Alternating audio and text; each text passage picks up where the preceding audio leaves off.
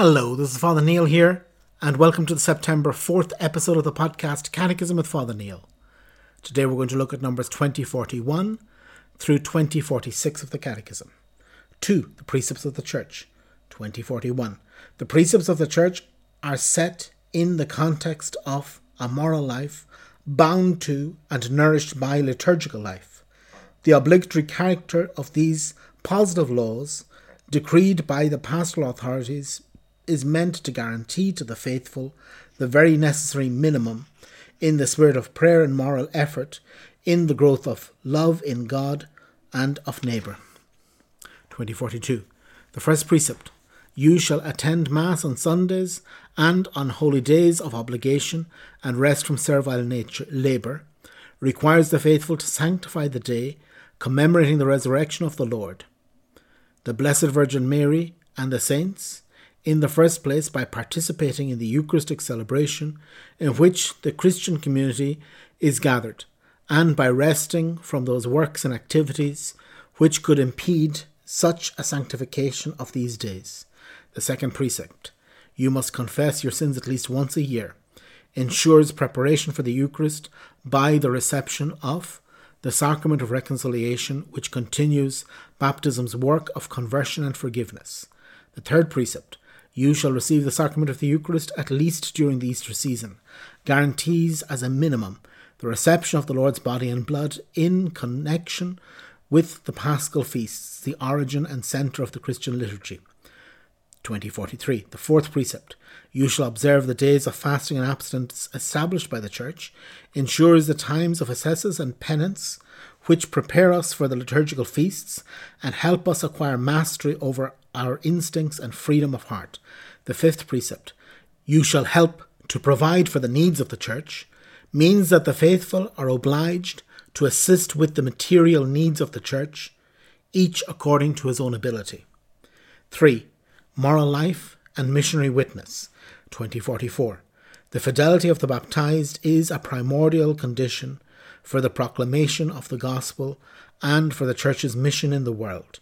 In order that the message of salvation can show the power of its truth and radiance before men, it must be authenticated by the witness of the life of Christians. The witness of a Christian life and good works done in a supernatural spirit have great power to draw men to faith and to God. 2045. Because they are members of the body whose head is Christ, Christians contribute to building up the Church by the constancy of their convictions and their moral lives. The Church increases, grows and develops through the holiness of her faithful until we all attain to the unity of the faith and of the knowledge of the Son of God, to mature manhood, to the measure of the stature of the fullness of Christ. 2046. By living with the mind of Christ, Christians hasten the coming of the reign of God, a kingdom of justice, love and peace. They do not, for all that, abandon their earthly tasks. Faithful to their master, they fulfill them with uprightness, patience and love. Okay, great. So today we're looking at what is traditionally called the precepts of the Church. This is a series of teachings that have developed over the years that are basically there to show the bare minimum of what it means to be a Catholic. That there is huge freedom in the spiritual life. Huge. The life of a nun in an enclosed convent and the life of a father of children will be very different. The life of somebody who has dedicated themselves to looking after the poor and the life of somebody who's dedicated themselves to Eucharistic adoration can be vastly different. As I say, there are a million legitimate ways to be a Catholic, to live the Catholic faith. There is basically one for every person that's ever existed. Every Catholic that has ever existed has lived their Catholicism in a different way. Yet, throughout the centuries, the Church has developed some norms that she teaches, and really that's why they're called precepts, as a norm of law even, that is what it means to be a Catholic. And if you are doing this, then you're a Catholic. If not, then you're not. And again, this is, I know today people find it very difficult to accept teaching, to accept absolute teachings. But the church over centuries has come to this knowledge that this is really what it means to be a Christian. That if you're not following this, you're not really following Christ. You can be a very good person, you can be many other things, but you're not a disciple of Christ. And what are these things? To attend Mass. Again, to attend Mass when you're able to attend Mass. If there's some excuse, a good, valid excuse, if you're looking after a sick child, if you're in a place where there is no Mass, if you're, if you're working as a doctor, as a nurse in an emergency room and somebody's dying, you can't say, well, look, forget about it, we're not finishing the open heart surgery, because I've got to go to Mass. Again, it's not this. But that if at all possible, the Christian goes to Mass on Sunday. You shall confess your sins once a year. Again, this is the one, I suppose, maybe the one that is most disrespected by Catholics. But the Church says that if you haven't confessed at least once a year, then you can't really consider yourself to be a Catholic in good standing. Then the third precept is this of receiving the Eucharist at least once a year. Again, this once a year. And this preferably during the Easter season. And then the next one is to observe the days of fasting and abstinence established by the Church. These days are very few. It's basically Ash Wednesday and Good Friday. And then there should be a penance on every Friday of the year. And in many countries, or in most countries also, the Fridays of Lent are days of fast and abstinence. For whatever reason, the bishops of Ireland have done away with that. But anyway, so this is the next one. And the last one, to provide for the needs of the Church, to provide for the upkeep of the Church. That it is a sad reality that the Church needs upkeep. That there is oftentimes this idea that the Church is filthy rich. And really, with the exception of one or two institutions, one or two exceptional places like Notre Dame University, or maybe the odd parish somewhere or other, in general the Church does not have a lot of money. And an awful lot of the charitable works of the world are done through the Church.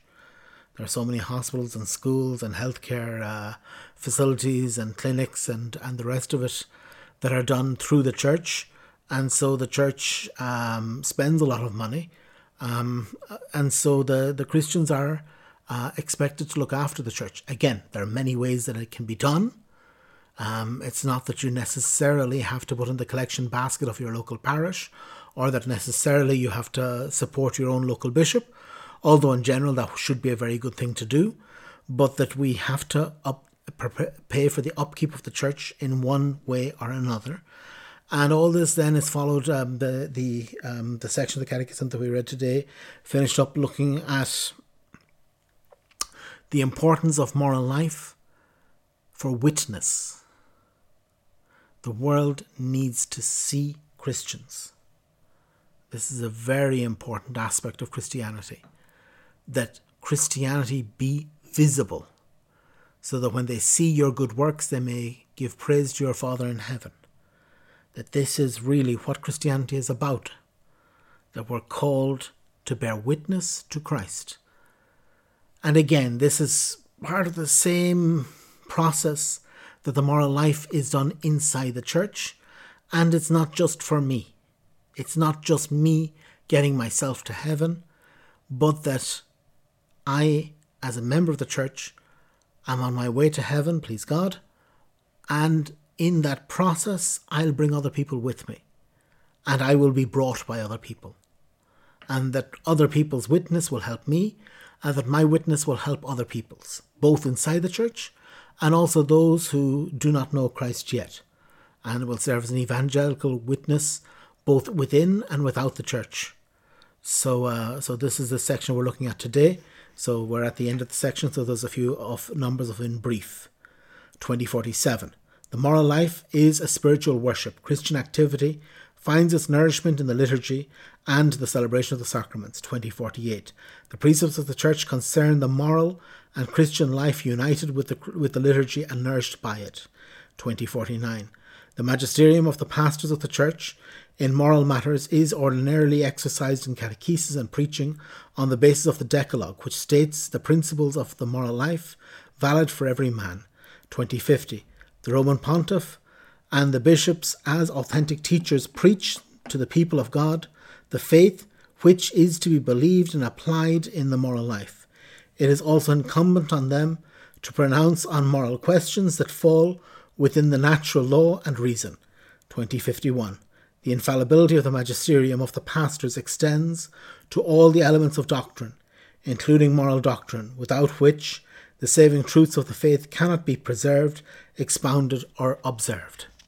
So very well, so tomorrow we'll continue, and tomorrow we're going to look at numbers 2052 through 2055. God bless.